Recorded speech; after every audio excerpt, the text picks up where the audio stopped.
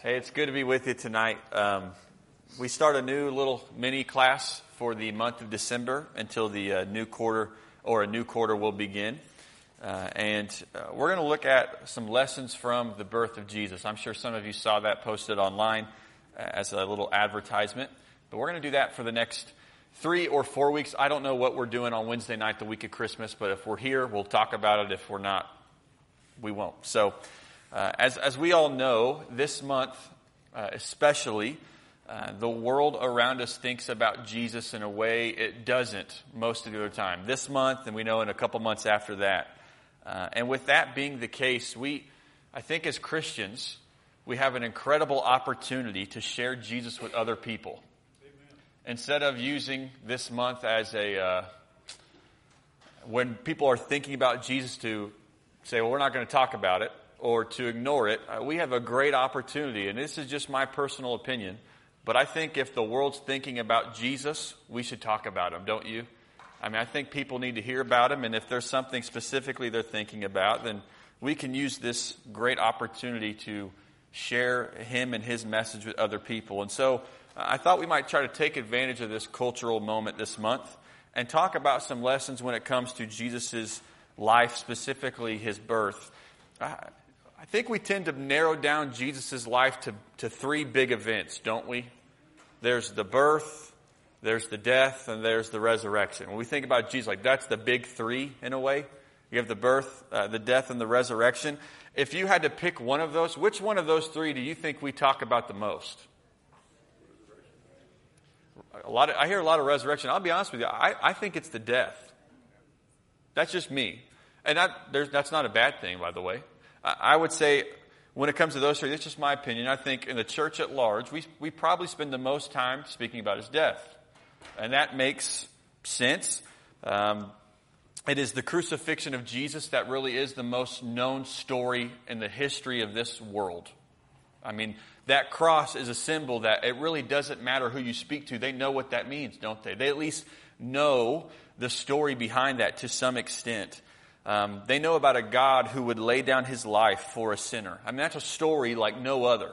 And we speak about it often. I mean, our communion is rooted in the death of Jesus that we do every Sunday.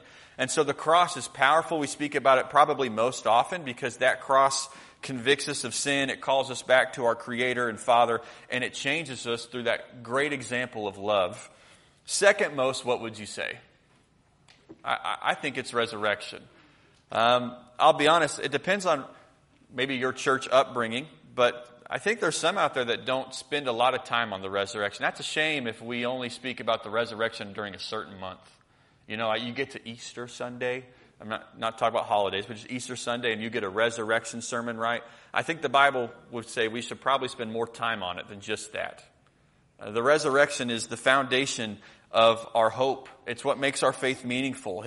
Jesus rising from the grave makes all of this real, and that we have assured and certain hope after this life, that we'll be united with Jesus in a resurrection like his because we have been united with him in a death like his. That's what Paul would say in Romans chapter 6. And so we will be made anew. We'll be transformed into a resurrected body to be with Jesus as a new and perfected creation forever. And I don't know if we emphasize the resurrection enough. I've heard plenty of lessons here, so I think we emphasize the resurrection. But the resurrection is the message Paul and the followers of Jesus, that's the message they went out and spread. And that was the gospel they went and shared. That he has died but has been raised. 1 Corinthians 15, 1 through 4. The birth, not so much, right? You know, it comes to the birth of Jesus. It's not as often. You maybe hear about it more in this month. But it's not mentioned as much. And that, I'm not saying that's wrong or there's bad reasons for that. I think sometimes we don't talk about it as often because of fear of giving off the wrong impression about when his actual birth date was or some other reasons like that. By the way, this series has nothing to do with talking about the holiday or when his birth date is. That's not the point of this class. But we shouldn't ignore the birth. I mean, that's an event that's changed everything, hasn't it? God becoming flesh is a big deal. The Word becoming flesh is worthy of our attention.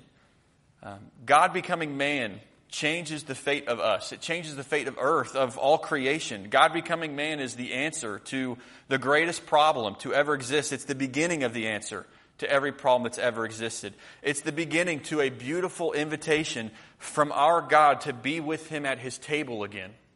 It is through God becoming man and what He would then do as a man and offer Himself up that leads to this wonderful relationship we have with Him. So the birth of Jesus is worthy of our attention. I think about what John said at the beginning of his gospel. In the beginning was the Word, the Logos, and the Word was with God, and the Word was God.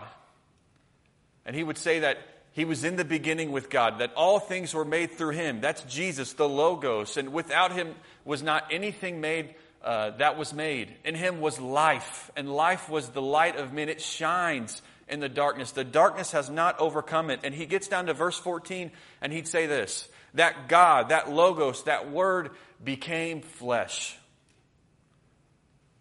And that has some repercussions throughout all of history. But the Word became flesh, and He dwelt among us, and we have seen His glory. Glory as of the only Son from the Father, full of grace and truth. Do you realize what that means, the Word became flesh? That means the infinite, invisible, intangible God became a person that you and I could touch and see.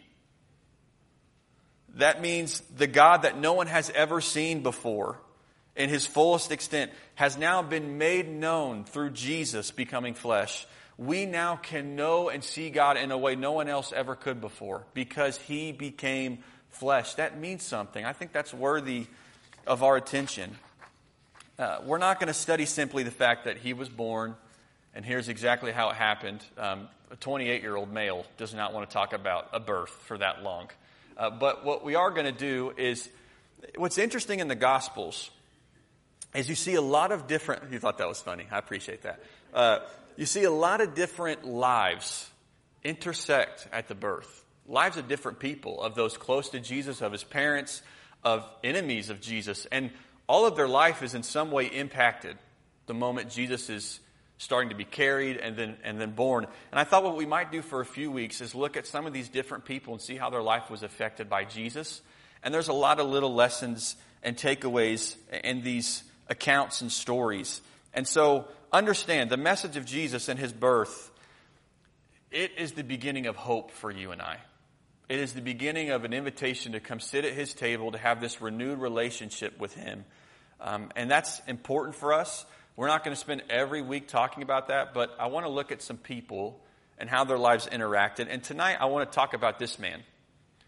I don't know if you ever thought about this, but Joseph is really the big example of what a stepdad is like in Scripture. You ever thought about that? That, Jesus had an earthly mother and He had a heavenly father. But we know through the virgin birth, as we'll see, that He didn't have an earthly father in that sense. But yet Joseph fulfilled that role while he was on earth. And I want to look at his life a little bit. So turn to Matthew chapter 1, starting in verse 18. And let's talk about Jesus' earthly father. Matthew chapter 1 and verse 18. So the accounts of Jesus being born are found in Matthew and Luke. While John will mention about, God becoming flesh, and Mark just is like an action scene movie of a gospel. He just jumps straight into it. These are the two where we see about the birth. And we're going to look at Matthew for the most part tonight. When it comes to Joseph, we don't know a ton about him. He isn't mentioned past the early life of Jesus. The last time you see him mentioned in the gospel is, do you remember when Jesus was lost and his parents were looking for him as a young boy when he went to the temple and they couldn't find him for some time? That's the last time we are really told about Joseph. And the belief is behind that is that they assume or they believe Joseph must have died. That between those ages of 30 when Jesus starts his ministry and his time as a young boy, Joseph must have died in there, because there's nothing we read about Joseph that says he had bad character or was an ungodly man. So it doesn't seem like he just run off. And it was, and it's assumed that maybe he had passed. And that's kind of the idea you'll get from what people think. But what we know about Joseph is that he was a carpenter. That word literally means he was a maker of things. So he worked with his hands. That's Mark chapter 6, verse 3. We know from his family lineage, from the genealogy in Matthew and Luke, so we know a little bit about his line or where he came from.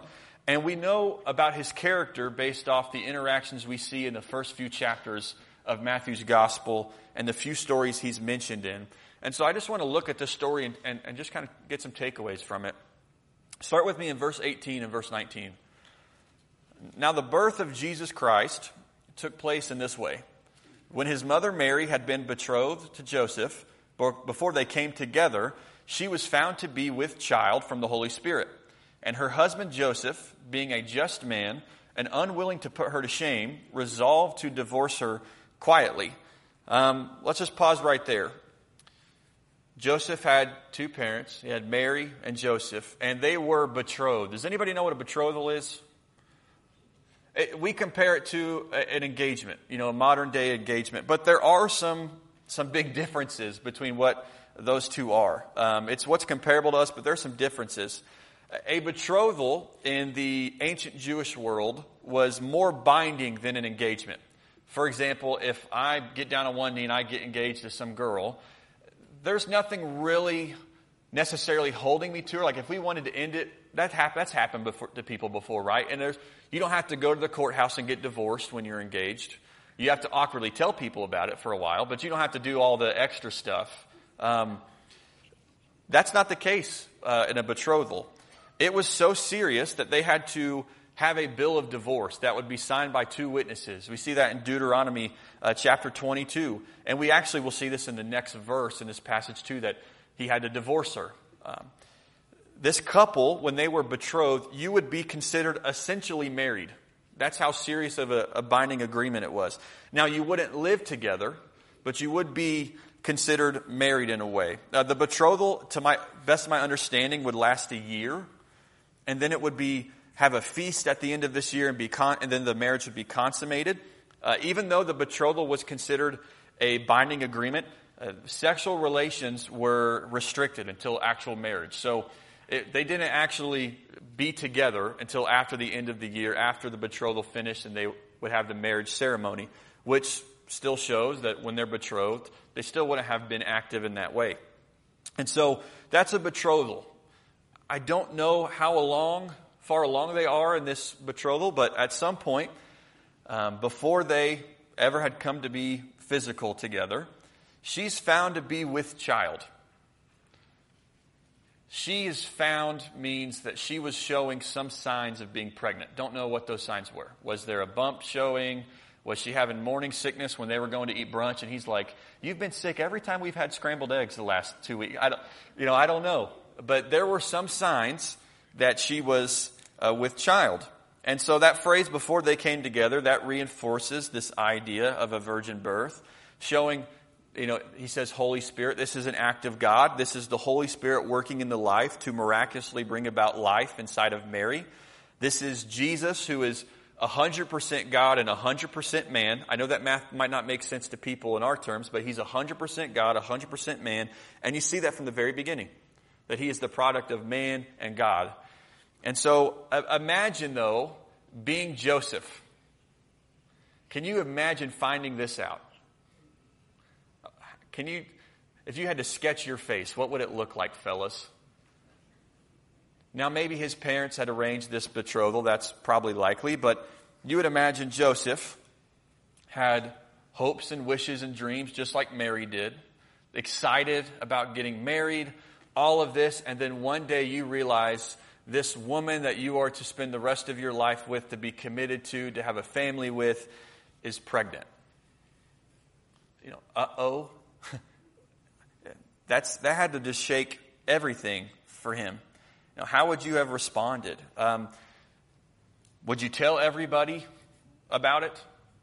Would you just immediately say, "Hey, this girl has cheated. She's been unfaithful. I'm going to tell everyone about it. She needs to be ashamed. People need to know I was done wrong. I was done dirty in a way." Would you make a scene out of it? When I was young and I would when I was sick from school. To tell on yourself in public. I would go to Grandma's often, and I learned quickly that daytime talk show is terrible. That daytime talk show is terrible. But there were some shows that I was not encouraged to watch, but I'd flip through, like Maury, the Maury Show, or Judge Judy, those judge shows. And often they would have like this grandiose, like, we're going to take a DNA test, and who is the father, and all of this stuff. And they make this scene, and they air out all this dirty laundry. And I don't think any of us would want to go on television, but would you have the urge or inclination to do that if you felt like you were cheated on and done wrong, that I'm going to just air this out for everyone to know? I want people to know I was done wrong and what's happened to me. Would you want to punish her for it? Because that's an option. That was an option. Notice how Joseph responds, though. What does it say about him? What was his decision? What did he want to do? Yeah, he resolved to divorce her quietly. By the way, if you want to know how serious a betrothal is, notice what he called her, and her husband. See, husband and wife. That's how serious this was. But he's a just man, doesn't want to put her to shame. He resolves to divorce her quietly. The two reasons were, he's just, and he doesn't want to put her to shame. Now, putting her to shame, what might that involve in Jewish times? Yeah, adultery was punishable. You could be punished by being stoned to death. We see that in Leviticus chapter 20. That was an offense punishable by stoning.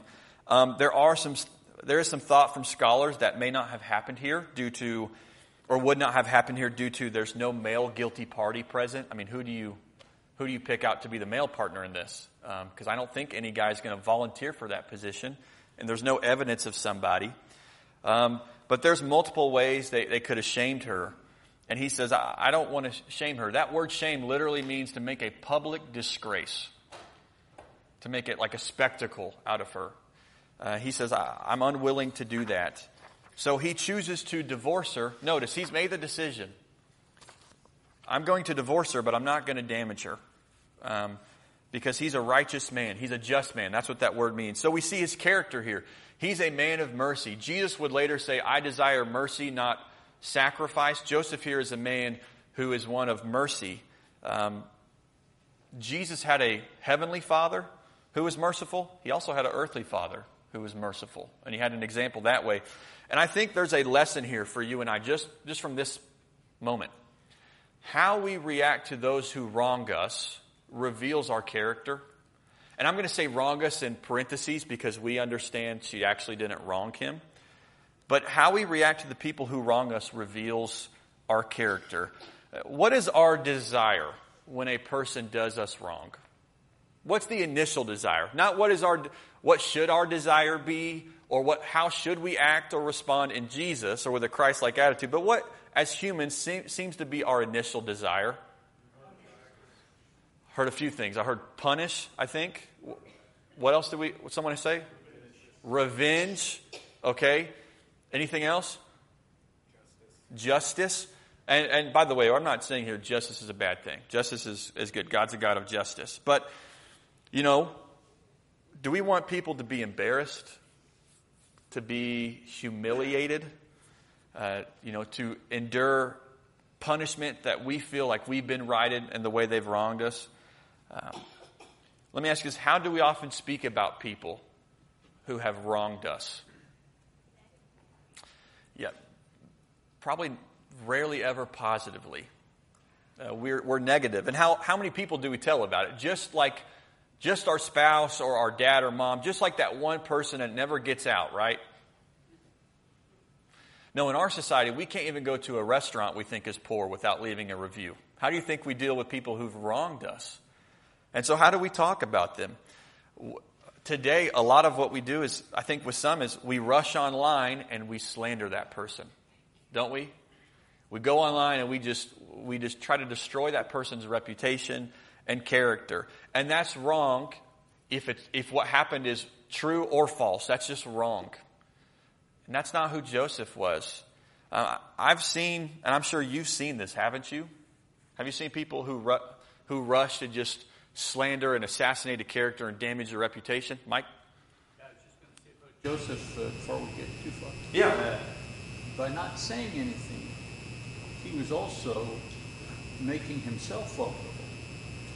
Because to say something and to bring it out into the open would shame her and would put for sure the blame on her. By not saying anything and make it quiet, well then people would be thinking, you know what I'm saying? Yeah. He now might become the target of whispers and so on and so forth. But he was willing to take that on. That's a really good thought. If you couldn't hear him, he said, by not shaming her, people are now going to look around and see Joseph and then see Mary, his, for all intents and purposes, fiance, and she's pregnant, and they're going to have whispers about him. And so he's going to take some of the blame or the shame or whatever in his defense of her. I mean, that's the kind of character he was. He didn't really care about how people would necessarily talk about him or what they would think of him. He was more concerned about her and not disgrace. That's a fantastic point I didn't think about. Thanks for mentioning that. But, do we rush online to slander people? I've seen this just in my short time in ministry. I've seen couples, like in the church, who they go through these ugly divorces, and like they get online and they choose to air out all their dirty laundry for one reason or another. And do you know who that benefits? Nobody. Definitely not the kids. It doesn't benefit your spouse or your ex-spouse. It also doesn't benefit you. This doesn't apply to this situation per se, but I had an instructor in school who used to say, don't wrestle with pigs because you both get dirty and pigs like it. But there's kind of some truth in that when it comes to, rushing online or slandering people or gossiping, is when you do that, you're just making yourself wrong. You're just dirtying up yourself. But is that what we do? I've seen individuals or groups who've been wronged, like they have been wronged, or maybe they just felt wronged by a church or somebody in the church, and they make it a mission to have other people feel the same way. I want you to think negatively about that person or about this group. I want you to have this view of them, and they make that almost like their mission. It's like, how can I embarrass them or ruin their influence? How can I pull you away? That's wrong. That's not being just or righteous. And I'm not saying we should lie when people wrong us, but there's a big difference between lying and then going around making it our business to tell people all the ways of how, when, and everything that happened. That's not who Joseph was. Joseph was a man of character. He showed mercy. Here's a really good question for you and I. Would we want God to deal with our wrongs the way we deal with those who wrong us? I'm pretty sure all of us have had a boss that did us dirty. I'm pretty sure all of us have had someone who's lied to us. I think we've all had someone who has shared untruths about us to somebody else. I think we all have even made mistakes that we thought wouldn't get out or were shared in confidence, and they were shared. We've all been wronged in a variety of ways. Would we want God to deal with us the way we have dealt with those people? For me, the answer is no. And thankfully, we don't have a God like that. But Joseph showed great godly character by showing mercy. And that shows you that Jesus had a merciful Father in heaven. He had a merciful Father in his time on earth too. Any thoughts or comments about that specific thing before we keep going?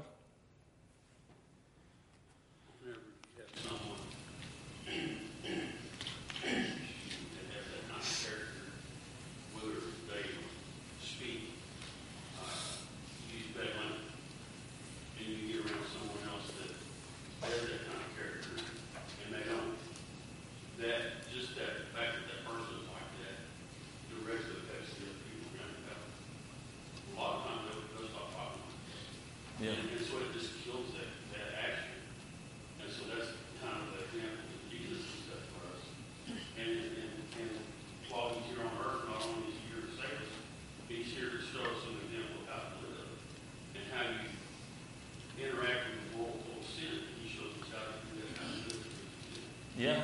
And, even here, like when you respond to how you're wronged justly, you have an encouraging influence on someone else to do the same. When I know my brother has been done dirty by somebody and he doesn't speak ill of them or slander them, it makes me want to handle my situations in life that way. And so there's an encouraging impact there. But keep reading. So he's made the decision. It says he had resolved to divorce her quietly. And you pick up in verse 20. It says, But as he considered these things, behold, an angel of the Lord appeared to him in a dream, saying, Joseph, son of David, do not fear to take Mary as your wife, for that which is conceived in her is from the Holy Spirit. She will bear a son, and you shall call his name Jesus, for he will save his people from their sins. As Joseph went to make this decision, and this angel comes and appears to him in a dream and corrects him or informs him on the accurate situation. Joseph, we see, has dreams throughout the early life of Jesus. If you're reading in your physical Bible on your phone, like if you scroll down to chapter 2 and verse 13, when it came to Jesus being born and where they would live, he receives another dream to go to Egypt to avoid Herod and his attempts to kill him. He received a dream afterwards in chapter 2 and verse 19 when Herod died that it was okay to go back to Israel. And then in verse 22 of chapter 2, he would receive a dream to go to Galilee over Judea since Archelaus took over his father's place in that position of Herod. And so Joseph is one who received dreams. I don't know if all of them happened when he was sleeping. This one might, just by the way you read it. We'll see that in a later verse.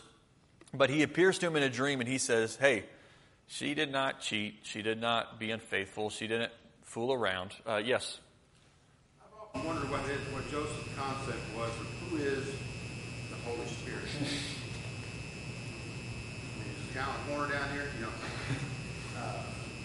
it says he's a just man. I can't confess he's probably a righteous man.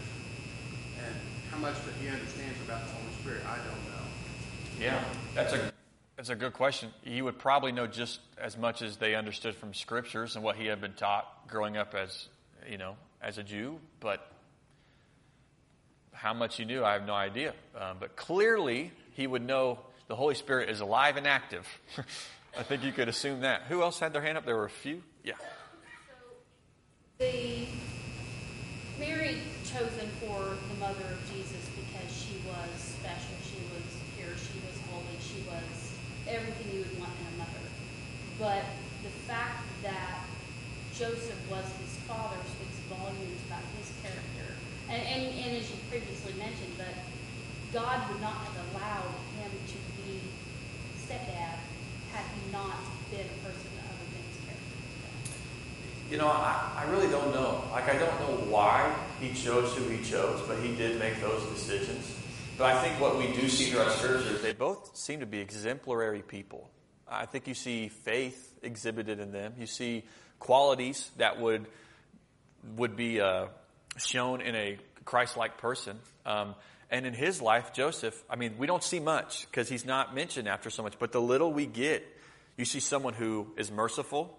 You see someone who is a man of conviction. And you see someone who, when the Lord speaks to him, he follows. And so he's a great example in the little we have. And I think Mary's similar to that. So you're naming all the examples of, he saw this vision and he did it. He saw this vision and he did it. I was thinking he should have been in that chapter 11 of Hebrews. Yeah. He is exhibiting a lot of faith. If we did a New Testament Hall of Faith, you'd put him in there. He fits. He fits well. And so, but we see here, he's told, through a dream of her innocence. And I think, once again, there's a little lesson here too. Be careful about making decisions based off assumptions. When we make decisions based off what we think we know, sometimes we come to regret them. His initial decision is based off an assumption. Now, granted, how many of us would make that very same assumption? Survey says all of us, okay? Every single one of us would have made that. But the assumption was incorrect. He didn't have all the information. Some of what he knew was incorrect. That might be true with us sometimes in our life. Have you ever made a decision based off an assumption? And when I say decision, I also mean a judgment. You ever made a judgment on somebody and you really didn't know all the pertinent information or the correct information? And you go, oh, yeah, maybe I misjudged her or him or this situation or why that happened or you name it. That happens with us. When conflict happens between us and when we hear rumors about people, we often don't have all the information. And we make assumptions and we make decisions about it. We got to be careful about that. It's always good to find better or more information before we make decisions. If you want some good advice for decision making when it comes to this, sleep on it, number one. Like if you look at verse 24, which is, I don't think it's up here just yet, but if you look at verse 24, it says, when Joseph woke from sleep, notice he made a different decision when he woke up than when he slept. I know that's not what the passage is about, but you ever slept on something and your mind changed? What happens when you get some sleep before making a big decision? Don't your emotions kind of wear off sometimes? You ever get in the heat of the moment when you're angry or you're upset and what you want to say or do is going to happen and then you wait 12 hours? Do you maybe say or do the same thing? No, you kind of let the emotions drain off. He slept on it. Maybe for us, just a practical thing when we're making decisions, big ones, or we're in conflict, sleep on it. Allow some time. Another one is let the Lord speak. That's a big one we see here. Before he actually did make this decision, God spoke to him and he listened and he followed. And for you and I, that's important that in our interactions with people and in our daily life, when things happen to us, that we allow God to speak into our situation. What does God say about this? What does his word say? And then follow it. And so those are just some. But he shared some details from the angels, if you look, or from the angel, excuse me. Notice what he says to him. Joseph, son of David, do not fear to take Mary as your wife, for that which is conceived in her is from the Holy Spirit. She will bear a son, and you shall call his name Jesus, for he will save his people from their sins. Just from that one line, what does he learn about this child? What are some of the observations you would make? Important person. He's going to be important. How do we know that? What did you say? Yeah, the angel told us so. Notice some of the things he says, though. Joseph, what does he call Joseph? Okay, if you back up in chapter 1 and you look at the genealogy, is Joseph's father named David? What does son of David mean? You're from the lineage of King David. Also, that's a messianic type term. And so when he says Joseph, son of David, and David's not your father, you're going, hey, I know that term and what that means. They would know what this means. So he's thinking, oh, this is important. Or now, this must be important, and I'm now in this line. That would speak to him. He would say the fact the Holy Spirit created it. That would say important. It's a son, and you shall call his name Jesus. So there's a few things there. That's a messianic term, son of David. So that's a special child, he would understand.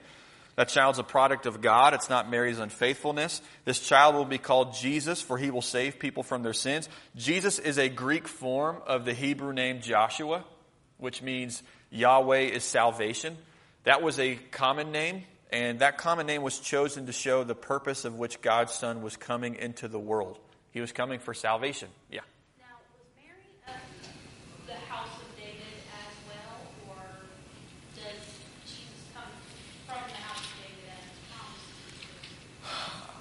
The genealogies are a little confusing. Matthew comes through the line of the father.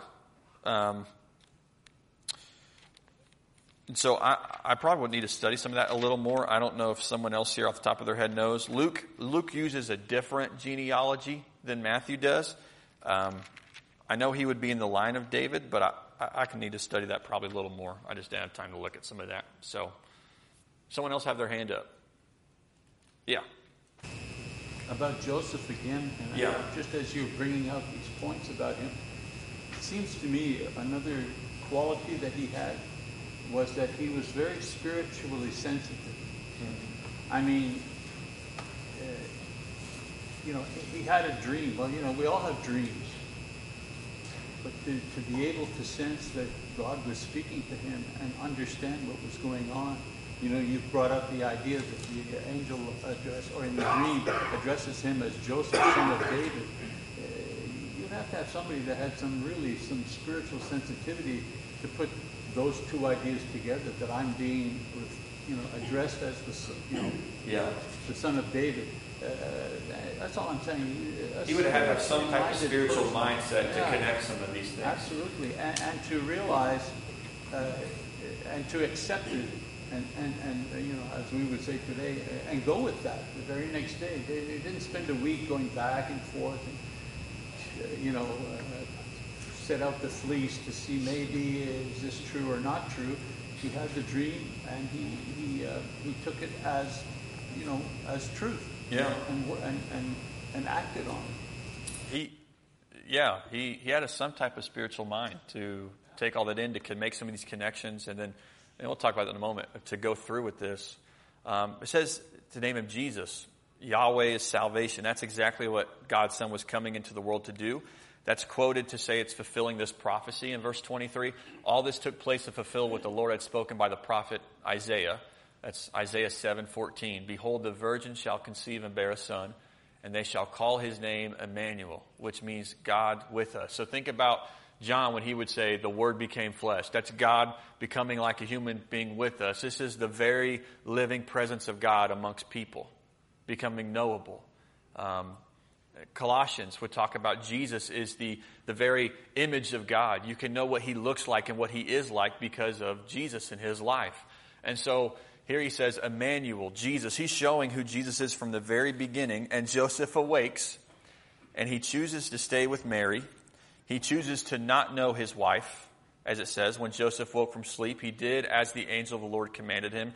He took his wife, but knew her not until she had given birth to a son, and he called his name Jesus. So Joseph is a man of character, wouldn't you say? Because he takes this situation that is not ideal by any means, and he listens to God, he obeys God, and he just continues to walk forward and fulfill his responsibility. In addition to the fact we've already acknowledged that he was a righteous man, when it says that he did as the angel of the Lord told him to do, he also was well aware of what was coming, not just spiritually, but physically. He was going to be the father of an illegitimate child, according to those people that were there. Yeah. He knew they could count the months, and the months weren't going to be, in line. And he accepted that at the same time when he was saying, "Okay, I'm going to do what the angel said." Yeah, choosing life in this situation, and choosing to be the father of this child, to stay in this relationship. He knew that would have some worldly consequences for him. You think people believed him when he said, "Yeah, that was a miraculous child"? We have the privilege to see, like Marty said, we can see what happened. Yeah, but what was happening, and I just, while you're presenting your class, was thinking about in the garden when we were separated from God, we didn't know the immensity of it until after the fact. Mm-hmm. Then here, he's coming again, and he's going to be with us. And they don't know the immensity of it till after the fact. Yeah, they clearly don't. Especially, a lot of them really don't know it. But Joseph, I think, got it from the get-go. But you're right, though. There would have been worldly consequences. For example, in John chapter 8, we talked about this in our Live No Lies class and with Satan. When Jesus is having this conversation about, if you do my word, you truly are my disciples. If you abide in me, he says, you will know truth. The truth will set you free. And he gets in this back and forth, and they say, well, he says, anyone who sins is a slave to sin. And they're like, well, we're Abraham's descendants. We're not a slave. They say, he is our father. And they go back and forth, and they tell Jesus, well, we're not illegitimate children like you. We're not born out of sexual immorality like you. There were people who would have that thought about him. And Joseph would have had to endure that as well. And so I just want you to think about this just from you as a human perspective, because sometimes we read this and we don't think about these people being like you and I. Can you imagine? I don't know what the time frame for this was, but how would you describe, say this was a 48-hour period of him finding out she's pregnant and then the angel of the Lord talking to him. How would you describe that 48-hour period if it was 48 hours? What? A really long 2 days. Gut-wrenching, stressful. Don't you think it's like a roller coaster? I mean, you're arranged to be married. So there's hopes, dreams, and love. And then in an instant, that seems to all be crashed because she's been unfaithful. And he's thinking, well, I don't want to start a life with this woman who's unfaithful to me already and all of this, and to start with a child. So he's probably heartbroken, but yet he still chooses to be merciful and handle it the right way. And then as he starts to do that, he learns the truth, so think about this. Then God speaks to you. What? An angel. What? Okay. And then, wait, so she wasn't unfaithful. This has got to be stressful and just a roller coaster of emotions. Imagine starting your married life immediately with a child, just off the bat. Can you imagine that? This person you've never been with, just the moment, I do, boom, and child. That had to be a lot, just for him. And to know, but think about how stressful it must have been to know who that child is. Parents, do you ever feel pressure with the children you've been blessed with to raise them the right way? Does that responsibility ever weigh on you a little bit? Like, God's given me this beautiful blessing and He's turned the sand dial and I have so much time to minister and raise this child. Imagine if your child was Jesus. Would you feel a little bit of pressure? Like, I don't care how good of a parent you are. Yeah? This is supposed to be a Savior. I'm not sure He really even knew what all that meant. He knows it's important. But that's got to be a lot on him and on Mary. And we'll talk about Mary another week. But here's how he handled the pressure. He followed the will and word of God. When God spoke, he listened and he went through with it. And that says a lot about him. I think there's a message for you and I in that. And that really does fit, as you said, to last quarter of lessons about faith, of what God says, letting that guide you. Just think about it for a moment. Joseph could have said no. He could have. I'm sure God could have made it work however God needed to, because that's God. But he could have said no. Can you imagine the burden Mary would have had to endure of carrying and caring for a child all alone? Especially in that society. Is that even doable? Yet Joseph was a just man. And he raised this young family. And he was the man he needed to be. Now, we don't think of Jesus in this way, but as a young boy, Jesus needed a father. Jesus needed a dad. And that's what he got. And apparently he got a really loving, merciful one at that. And so I don't know if we think of these people like that sometimes, but that's the case. And so it's just interesting how this moment of Jesus being conceived absolutely changes the course of Joseph's life. But I would say it changed his life for the better. And we're going to see some other people involved in this story in different places and other passages as we keep looking at the story. So when you think of Jesus' birth and you think of his earthly father, there's a few really interesting nuggets of application for you and I. And there's a really great example in there. And you see two individuals who help bring about this wonderful gift of a Savior that we have. And so any thoughts or questions about that as we close? Here, we'll go John. John hasn't said a comment in ever in my class. So I'm going to ask John first. That's not a dig. Sorry. In your 48-hour comment, one of the things that I would like to think happened is that she said, well, I had a visit from an angel too, and they talked about that. And he said, oh, that makes sense. Yeah. No, there might have been some corroborating evidence. Yes, that's true. We didn't start with Mary. That was too obvious to start, so I went to Joseph instead. That's my male bias, as you can tell. But no, that's a good point. There might have been some things go back and forth there. Yeah. Just thinking about whenever he disappeared and they had to go look for him, and his response was, I'm going to leave out my father's business. And about Joseph, his righteousness, and the conversation and the comments that young man had, and how he knew he was in the presence of God, a young guy. He just couldn't imagine his responsibility like you talked about. And things that, like Marty said, we wish we just had another verse. It's just almost incomprehensible what you got to hear and we'll never know. If you have a child or a grandchild who's really smart and sometimes that annoys you because they correct you on things, imagine Jesus being your son. Not trying to be offensive, Jesus, but just imagine it's like, I don't know what that is. He's like, actually, it's this verse. I don't know. I'm just making stuff up. But when you think about the birth of Jesus and people talk about it, it's a story of hope. It changes our life. It's changed the world's life. But there's also a lot of little cool things in there of application. So If someone wrongs you this week, by the way, how are you going to handle it?